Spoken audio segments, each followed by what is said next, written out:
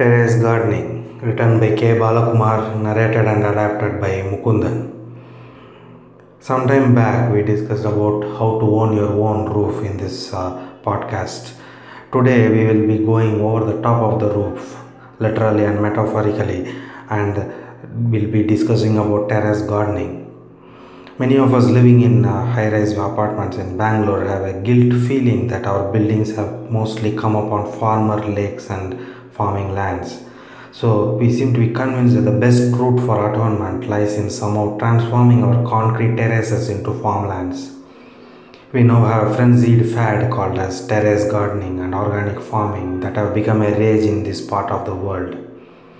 And some of them have become so dangerously passionate about it that they don't mind bringing up the topic of terrace gardening anywhere, including at funerals, so thereby joining the likes of Tupperware sellers.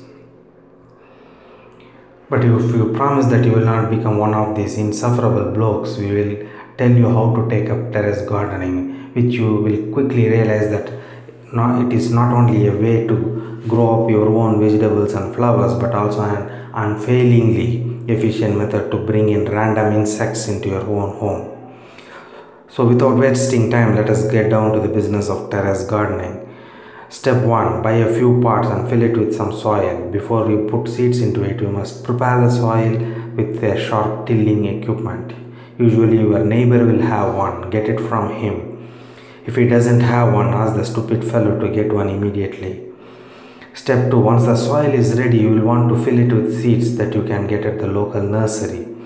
The seeds come in colorful packets with attractive pictures of flowers and vegetables. Be assured that whatever you will grow will never look like the one that is picturized. Step 3. Never mind. Start sowing the seeds, but do remember each flower vegetable needs to be sowed differently, and we suggest that you read the instructions on the seed packets carefully, and you will quickly realize that the user manuals are written by scientists and engineers full of jargons never written for human comprehension. Step 4. Once you sow the seeds, you must start supplying the soil with nutrients, but being an environmentally conscious person, you should avoid chemical fertilizers and instead opt for organic manure.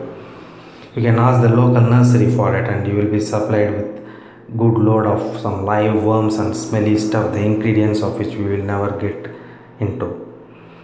Don't blanch. Come on, this is organic manure, and you will realize why people chose pesticides over organic despite them being harmful.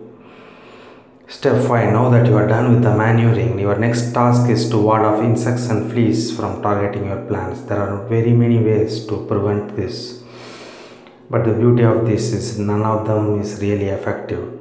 In desperation, you may want to even throw down the parts from terrace. Please do so, but only time it appropriately to target your neighbor on his morning walk. Sorry for the digression. We will advise you patience and perseverance. Agriculture requires patience. Having looked at these steps for terrace farming, you may be wondering what vegetables are conducive to be grown in terrace farming. Potato, carrot, cauliflower and other vegetables that come under the botanical family called fit for human consumption are basically ruled out. Your terrace garden is intrinsically structured to produce vegetables like brinjal, bitter gourd, broad beans, exactly the kind of stuff that pushed you towards consuming oats, knowing fully well that oats is nothing but minced cardboard. Another plant we recommend is Acacia arabica. The common name is cacti. This is a plant that your terrace garden will throw up even without you planting any seeds for the same. As far as the fruits go, you may want to try out the likes of strawberry and kiwi, as long as you take the basic precaution of watering the plants regularly. Oh, and one more thing, wherever your ground floor might be, you should ensure that your terrace is located somewhere in England, New Zealand or Switzerland to grow strawberry. All told, terrace gardening is fun, healthy and cool exercise. If you do it well, the government will give you a subsidy and may even treat you as a real farmer by providing special water connection to your home that will deliver high pressured air 24 hours a day that you can use it to fill your car tires. Before we wind up, we have just one final advice to you. Don't forget to return your neighbor's tilling equipment.